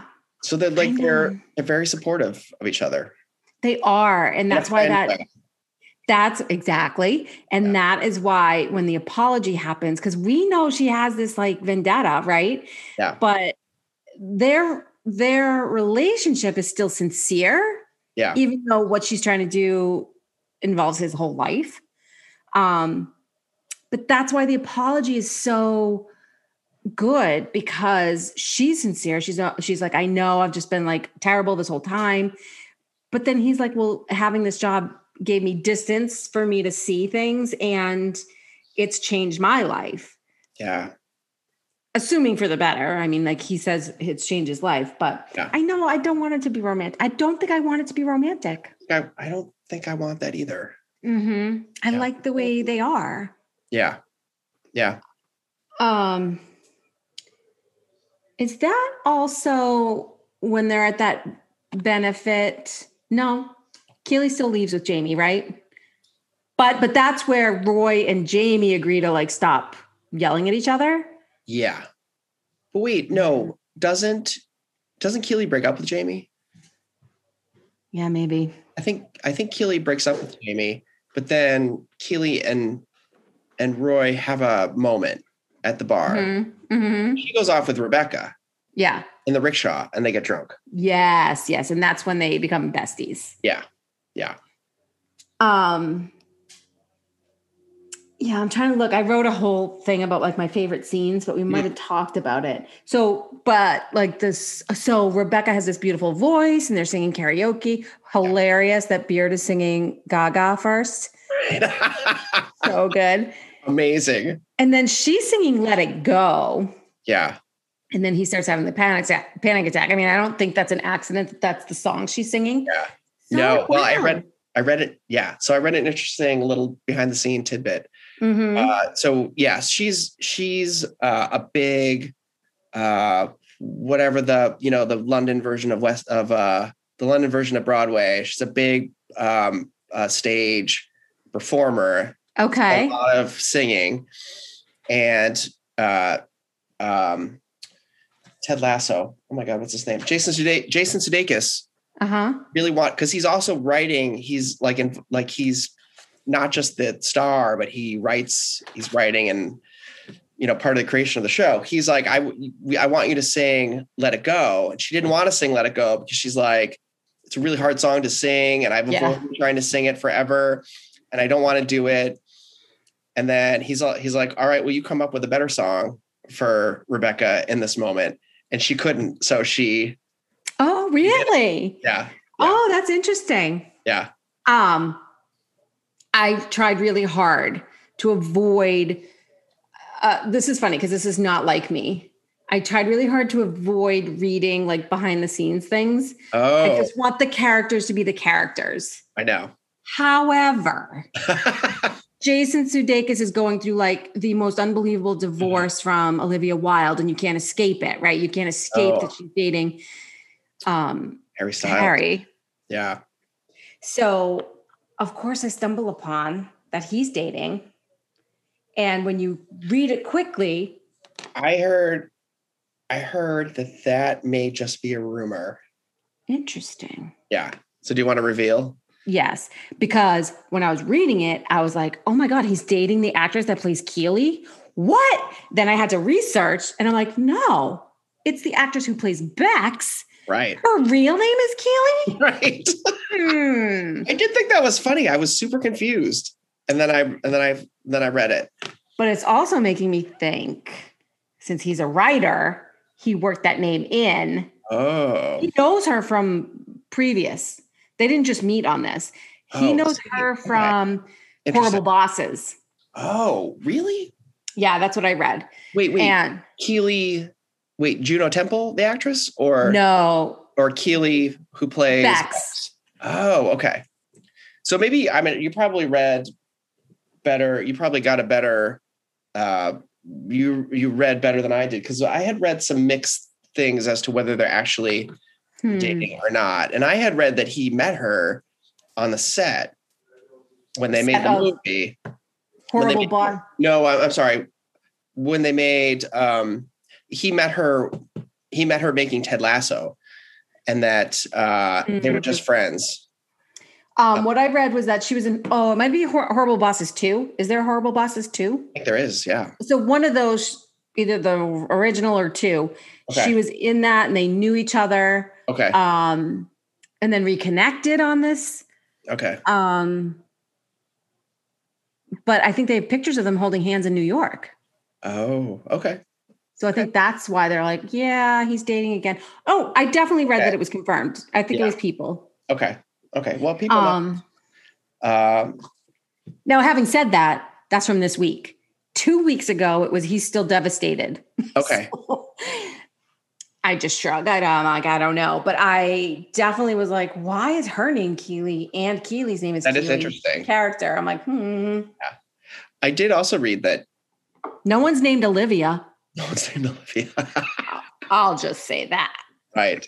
And also, like, they wrote the whole storyline about Ted, the whole story about Ted splitting up from his wife was all written before, like, it's art. It's life imitating art, because he's going through this after it was already written into the show.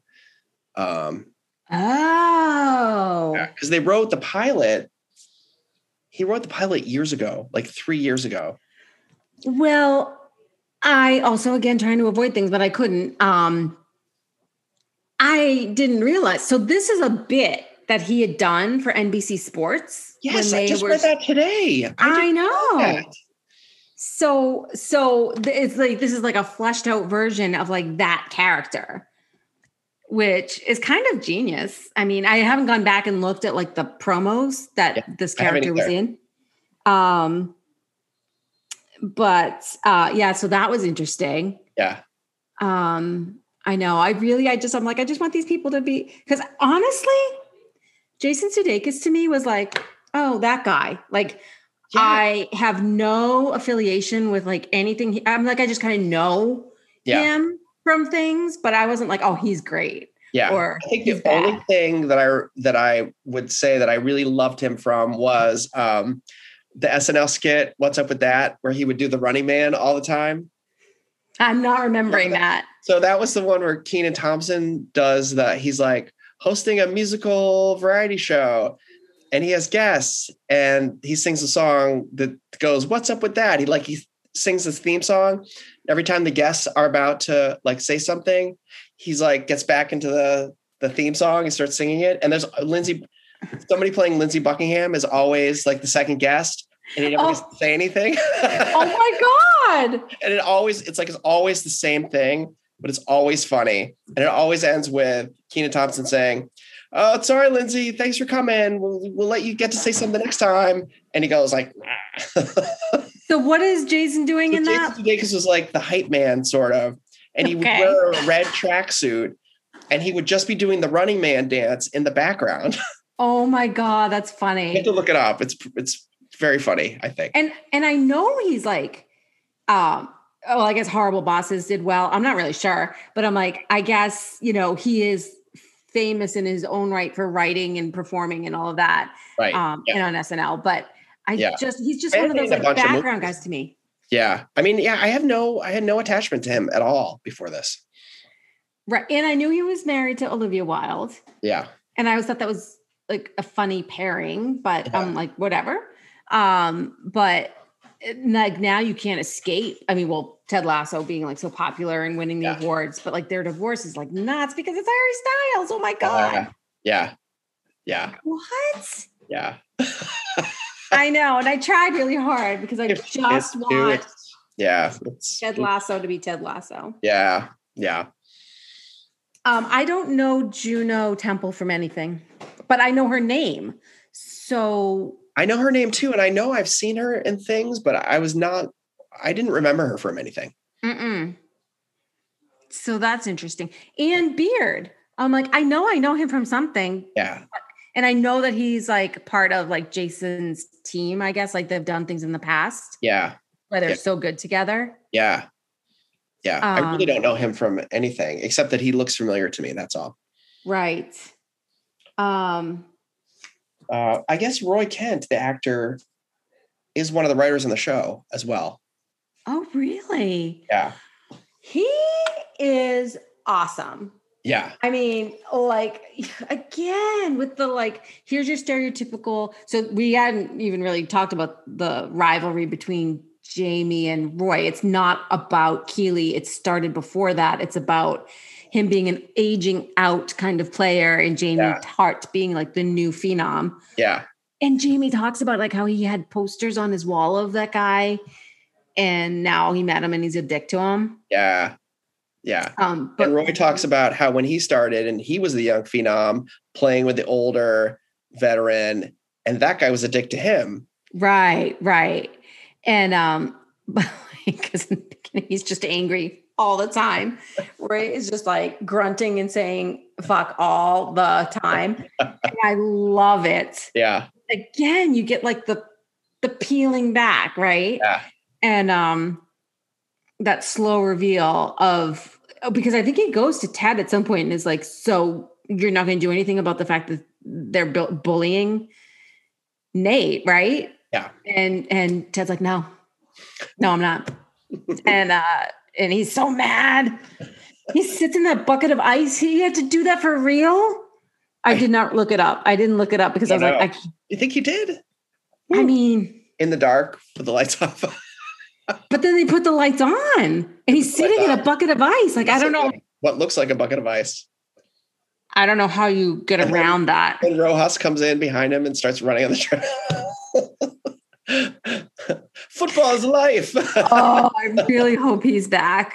Yeah. Has anybody met this guy? And he comes bursting out of the dugout. What do you call it? Tunnel? And circles. He's literally running in circles. And he's like, hello, coach. Let's talk about Nate's progression. Okay. So we first meet him, and I guess we know his character right from the get-go. Knows everything about the game, knows everything about the team, has a lot of insight, but doesn't have the confidence. He's the... There's a name for him. Pitch man? I don't know. He's like a facilities guy. Not facilities, but he's like towel guy. Towel, Gatorade, water. Yeah. Sets everything up. Yeah. Yeah. He's just kind of there, like helper dude. Yeah. Every time Ted or Beard like say his name, he's like, oh, like, you know my name.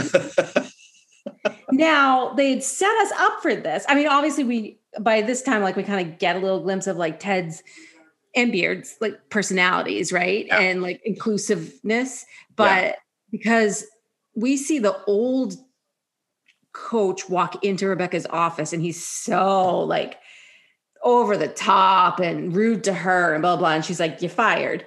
Yeah. And that's hilarious. But like, so we know, so that kind of jives with like Nate's experience, right? Like they're not even going to pay attention to him. Yeah.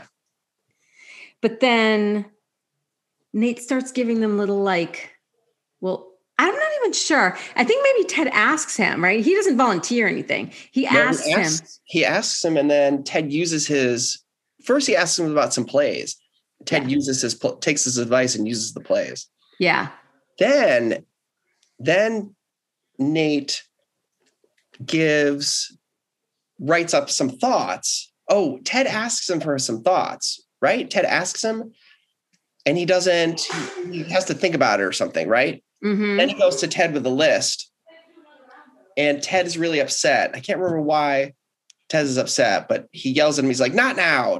Because he goes to that's when he just got his divorce papers. That's what he's having a whole thing. Yeah. But even before that, let's just right even before that, that's where the whole thing is like the team just like bullies Nate like the whole time. And he's just used to that. And cause like, he's like the locker room guy, like picking up the laundry and the towel. Yeah. All of that.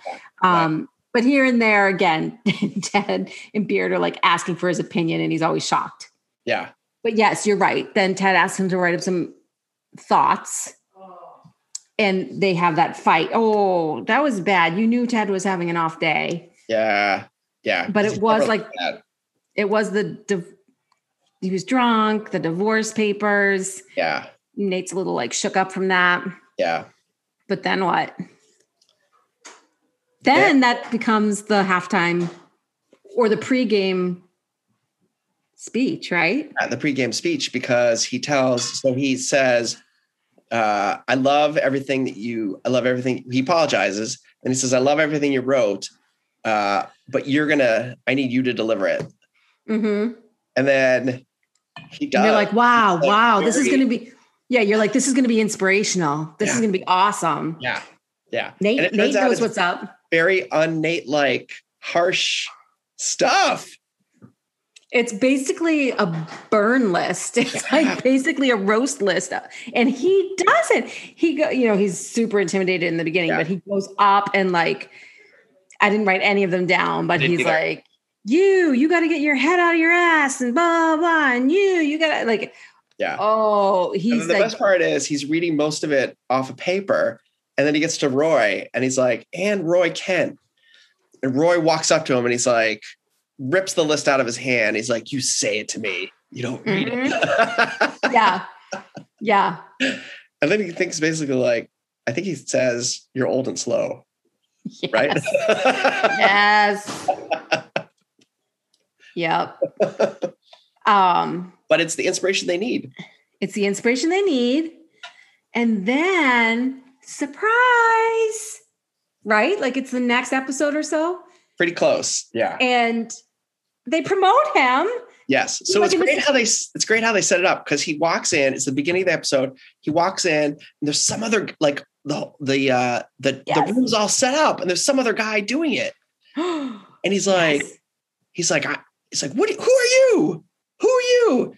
And then Ted comes in and he's like, I don't know what's going on, but we'll figure it out. And somebody else comes in and they're like, we don't know what's going on. And then Rebecca walks in with like some papers. Mm-hmm. And then she says, now I don't remember how they got to the point where the big reveal is. She was like something like, we have news. And she's like, Nate, and she knows his name. He's like, how do you know my name? And she's like, well, I had to know it because I had to put it on the contract for your promotion. And then everybody comes in. Yeah. Yeah. It's so good. The ceremonial whistle. Yes. Is that okay? So now I'm mixing up two memories again. Watched it some time ago, but so it's either the birthday party they have for Sam or this party where like Higgins is just like dancing and like eating cake. And you can see Ted Lasso just dying laughing in his face. And it's so funny. And I can't remember which one it was, but I was like, this guy's the best. I think that's the birthday. Is it? Yeah, I think that's a birthday, but I'm not 100%. Mm-hmm. But that is, oh my God, that is such a funny moment. Mm-hmm. Like Jason Sudeikis is obviously laughing. For real. Yeah. Like he cannot get enough of that. Yeah. But like either way, both of those things are great. Like both of those celebrations, because you can tell they had not been doing that. Like there was in the birthday party they did for Sam was because he was missing his home. Yeah. You know, so they're like, yeah, we're going to make them feel special, Yeah. even though they just like lost a bunch of games or whatever. And then the press gets wind of it because everybody did it on their phones. Yeah. Yeah, I just hope season 2 is as tight and follows their character development. Yeah. Yeah. I think they must have something planned out because they've actually renewed it for two more seasons. But and they say that's it. Yeah, they say that's going to be it. Which, of course, I would want it to go on forever. But I also feel like if they have a plan for 3 seasons, then, I feel like they know what they're doing. It could be tight. Could be tight. It could be, the arc could just be like what it is.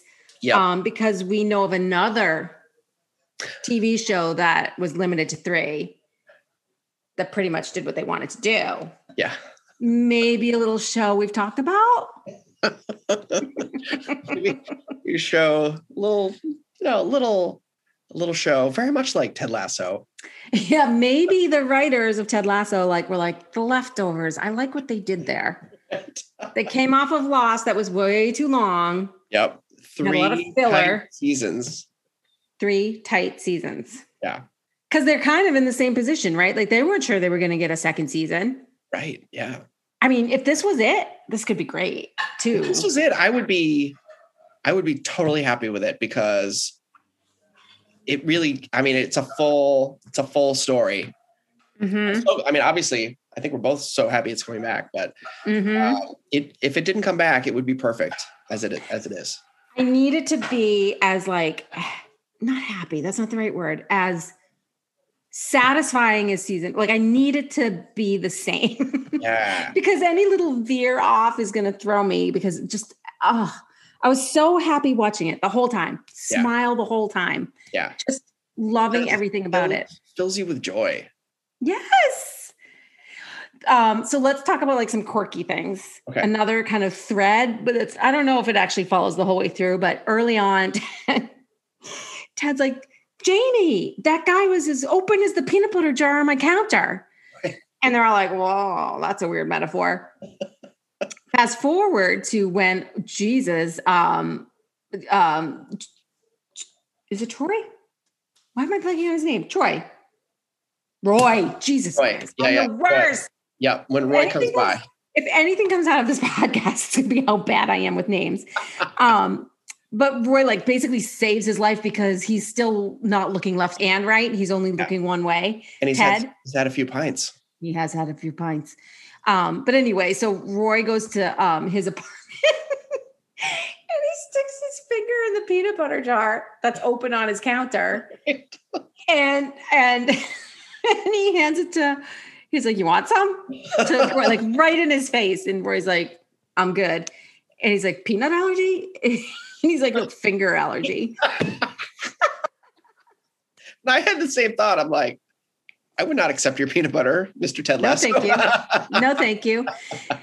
And what's great about that is because Ted Lasso is not buttoned up. So he's like, what do you want to drink? He's like, I've got this 2-day-old pasta water on the stove. And then they talk about tea again. Yeah. And he's like, oh, this tea. He says, T and I have a, wait, I have to find it. T and I, I'm not going to be able to find it, but basically it's like T and I are on an extended, we will never come together. Where is that? Shoot. I had these funny quotes. There's so many. T and I are on a lifelong hiatus. When he first has the tea in Rebecca's office, and he's like, I just always thought, he sips it. He doesn't gag or spit it out or anything. And he's still smiling. Yeah. He's like, I just kind of thought it was going to be like brown water. Yeah. And it is. And she's sort of like, okay. Then there is another scene, and I don't know if it's the scene with Roy where he makes him the tea and then he sips it and he does he goes like dribbles it out of his mouth back into the cup. I think it He's is. like- I think he. Like still, nope, still. Nope. Here's the big thing we haven't talked about. Okay. So there's 2 scenes where Ted Lasso hits his head. One is when the wife is dropping off Higgins and they're having like a little chat, and Ted is like reading his phone, and Higgins is like, "Hi, Ted." And he's like, "Hey." And then he turns and he walks in and he like totally like hits his head. Right? Yeah. Yeah. I'm like, he's hitting his head a lot. But Yeah. the second time, now I can't remember what leads up to it. But what I do know is that he goes running out of Rebecca's office. And damn it, I just watched it today. But he goes running out of Rebecca's office and he's like, woohoo. He does like a air sidekick, like clicking his feet together in the door frame. He hits his head in the door frame. Oh. And you see a reaction shot of Rebecca. She goes, "Oh my God." Like, it's so real. And then he falls down and he gets up and he's like, "I'm okay." That's real. Unscripted. Totally cracked his head open. Whoa. He said the fact that he got up and like was like, "I'm okay." He basically was like pouring blood out of his head. You can't see it. God. Wow. Yeah. I know. Cause I was like, "Is that real?" When you watch it, you're like, "Oh, he really hit his head." The other one, you're like, "Oh, you could see how he might fake it." But this one is straight up in the door frame. Yeah. So I had to Google that. I mean, that one I had to Google. Yeah. And I guess it was on the Drew Barrymore show that he revealed. Maybe in other places, but that's where I saw it. Okay. That he was unscripted, improvised, and I love that. Yeah, And it was so funny, and her reaction was so good. And he said, so they're like, "We're going to use it." Exactly. Yeah, I know. There's so many quirky little things. I'm thinking back, and I did write it down, but that scene where Jamie Tart comes over to Keely's house, but Roy's there. Yeah. And they're just kind of like sitting at the table. Roy's wearing socks with eggs on them. Oh. And I'm like, and I remember seeing that going, okay, is this the show kind of like showing the influence of Keely on him? Oh. You know what I mean? Because he's not going to wear egg socks. He's not going to wear fun socks. Yeah.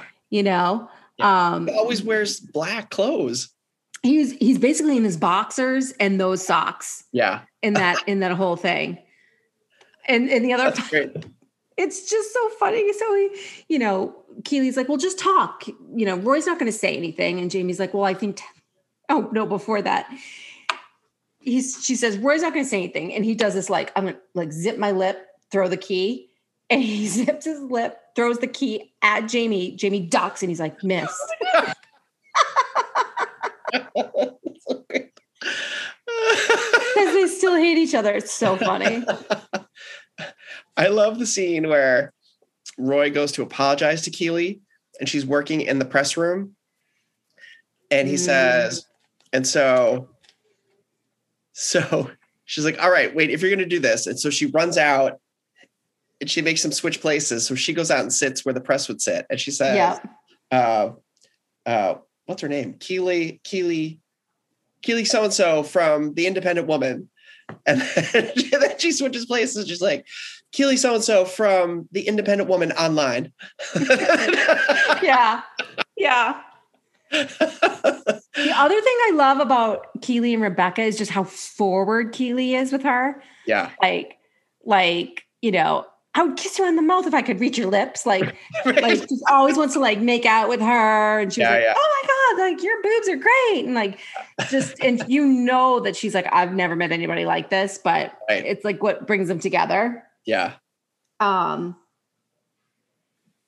So I know season 2, I don't want romance between Rebecca and Ted. I do love Keely and Roy. So I hope that continues. Yeah. But when it ended, was Roy not playing at all? Was he retiring? It was strongly implied that he would be done. So I wonder he injured himself. Oh, right. He's old, so it might be the time. Yeah, that was strongly implied. Rise. Right. And so I am hoping like he gets a job with the team, whether it's a manager or something like that. To somehow keep him around, keep him in the mix. Yeah. And I don't know. A lot of comic possibilities for him, trying to navigate this new job where he's not Roy Kent. He's just Roy Average. Right. And probably has to be a little more diplomatic than the fuck this, fuck that he's doing through the whole thing. Yeah. Because they resolve so many things that it's hard to know like what they will, what they'll do in season 2. I mean, obviously they've got to work to get the team back out of relegation. Right. Which I know very little about, but I know that that's a big, like dramatic arc. I don't really understand it. Still really don't even understand it now. And I know it's bad. Someone explained it to me. And I still am like, okay. So I know that's going to be important. Yeah. Has Emma not watched the show? No. I know. Like of all people, she should be watching the show. I know. I'm gonna really try harder than I did with Leftovers on this one because I really actually want to rewatch it. And since season 2 is coming out, I mean, in just a couple of weeks now. Yeah. We'll have to do a special episode about season 2. Same day as the Olympics starting. And I know the Olympics have been problematic. Yeah. I can't help it. I freaking love the Olympics. And it's going to be weird. Yes, there's no spectators. And yes, I have problems with the Olympic board or whatever you call them. IOC. Yeah. Something like that. And I'm sorry, I have to watch gymnastics. I have to watch the track and field. I have to watch the swimming. I have to watch the volleyball. Yeah, I know I'm going to be watching it. I just am. I know. Sorry. Because it's like, well, so you don't support these decisions that are being made, which is true. I don't. Yeah. I do not. But on the other hand, I'm like, I want to support these Olympians. They've worked so hard. Right. And they want to compete. Yeah. So conflicted, but I know I'm going to watch it. Yeah. I don't know how else to voice an opinion other than voicing an opinion that a lot of these decisions have been bullshit. Yeah. Like catch up with the times. Yeah. Yeah. I still don't understand the swim cap bullshit. I'm like, just let them do it. The swim cap thing. And then the, Shikari, what's her name with the pot bust. I mean, come on. Like every meme has said, like, if you can still win the way she does and smoke pot, then like you should get every medal. Right. Right. Exactly. And it's just, yeah. It's not a performance enhancing drug. God, no. Yeah. I mean, no. Like it's a sleepy go to sleep. It's a sleepy go to sleep. It's like melatonin. Let's just put it out there. It's just like melatonin. Right. I mean, it's sit and dip. What? Sit and dip kind of drug. I mean, so I've heard. I read this funny meme, and we're going to talk about this a lot probably because once we're into the Olympics, we'll probably be talking about it. But there's some meme that was like, please, before every event, have just an average person try to do these things so we can really see how incredible these people are.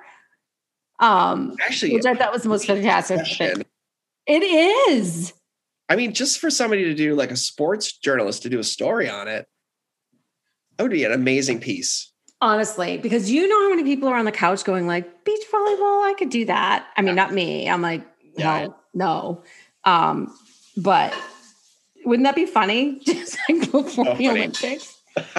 I could go on and on. Yeah.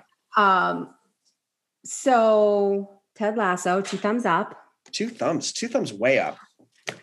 I know it lived up to the hype. My list of shows. It lived up to the hype. How crazy is that? How rare. And like, when does that happen? Yeah. Very rarely. Yeah. I'm trying to even think. I was super surprised because now I can't remember who else was in like his category or the best, because he won and then the show won, right? Yeah. Because he gave a lot of speeches that he's not prepared for. Yeah. Yeah. I know that also Emmy nominations are coming up soon, like maybe next week. And they're predicting lots of Emmy nominations for this show. This show? Not just for him, for all the actors. Yes, good. They deserve it. Yeah. So well done. Yeah. And for a sitcom, for like a little I'm saying sitcom, but for a little like comedy, yeah, to have the kind of acting caliber that they've had. Yeah. And but also Emmys, I think, for Mayor of Easttown. Yes. And maybe I'm hearing some things about Hacks. So I need to start watching that immediately. Yeah, Hacks is there's predictions for Hacks. What else have we watched? Mayor. Mayor's another one actually lived up to the hype for me. Yeah. I Yeah. thought I might be disappointed. Yeah. But it's partly because the resolution was so good. Partly because Jean Smart was so good. Oh, Jean Smart. Yeah, Jean Smart. And of course, Kate Winslet, but of course. But the beloved Jean Smart. Beloved. Really made it. Did you ever watch The Watchmen? I did, yes. Oh, yeah. So she was great in that too. Yeah. I feel like that's the thing. Well, I don't know. Maybe it was something before that, but I feel like that's the thing that sort of like started this whole trajectory into her getting these roles. Yeah, because she was like, I mean, she was doing well and then kind of fell off the map. And I don't remember if did you watch Fargo? Because she was in a season of Fargo, which was she was really great.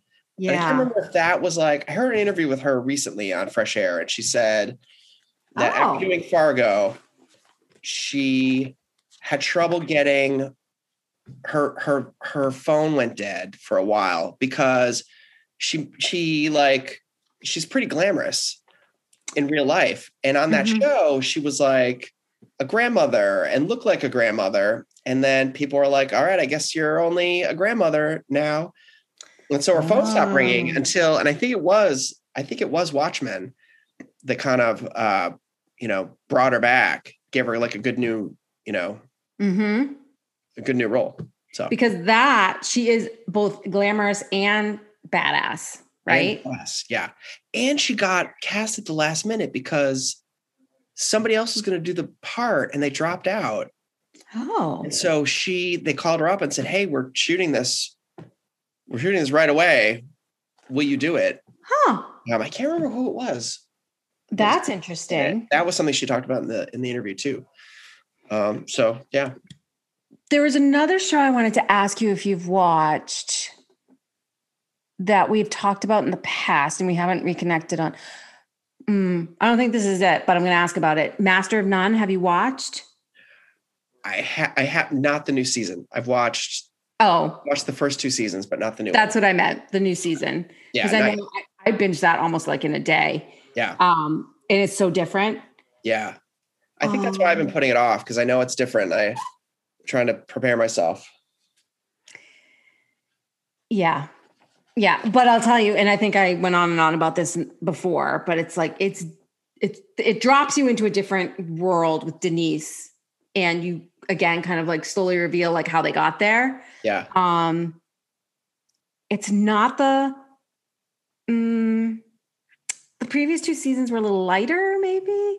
Yeah. But it's still like just not like anything you see on TV. And because he's Aziz is like the director. Yeah. The choices he makes to like linger on, like for the camera to linger on in certain scenes where no dialogue, nothing's happening. Yeah. It's just an artistic choice that you don't see anywhere. I haven't seen it anywhere else. Yeah. And very interesting. So, and the acting is pretty good. I mean, Denise, I have to say, she's not my favorite, but it's okay. Like, and the other people around are pretty great. Yeah. Yeah. I know. Maybe that'll be my next. There's so much to watch. There's so much. I know. So much good stuff. So much good stuff. So, and then there's all the murder shows. All the murder shows. And the murder podcast. Yeah. So next on tap is Hacks. Right? Yeah. We're going to do a bonus episode and we're talking about the whole season. Yep. And then due to popular vote, yes, we will start watching Ozarks and talk about that episode by episode. Yeah. Because that's like an episode by episode type of show. Yeah. So I'm excited. I love Jason Bateman. I love Laura Linney. Well, we've known that for a long time. Right. From way back. Way back. Yep. Remember those shows? The Tales of the City? Yeah, those are so great. Yeah. Oh man, those are great. Now in like 20 years. I know. I wonder if was it longer than that? Whoa. It was such a big deal back then. It was such a big deal. And that was her first. I know. I wonder how those hold up. I wonder if you can find them. Yeah. Yeah. So we have lots of good plans for season 2 of our podcast. Season 2. And we're here in season 2. Our little baby is 2. Our little baby is like, "Ooh, I'm walking. I'm almost a toddler. I have teeth." Yes, that'll be our motto. Season 2. Yeah. We have teeth. I don't think we've left anything out of Ted Lasso. This has been fun. I think we did. I think we did it. Awesome. All Yay. Right. Yay. All right, everyone. You have been listening to TV is Awesome with your hosts, Lisa Tremblay and Ken Cornwell. We have amazing editing and producing by Cole T. And we have a lovely theme song, The Best in All Podcasting by Bond. So visit our Facebook page, visit our website, tvsawesome.com. Follow us on Twitter. You know what? If you're not already subscribed to us, please go to iTunes or a lot of the other podcasting apps and subscribe, download, rate us. 5 stars. 5 stars. 5 stars. And, help support the show. So, this has been TV's Awesome. Hey, Lisa. Yeah. See you later. Yes. And winter is coming. Oh my God! Okay, it's happening. Everybody stay calm. What's the procedure, everyone? What's the procedure? Stay calm. Say my name. TV is You're goddamn right.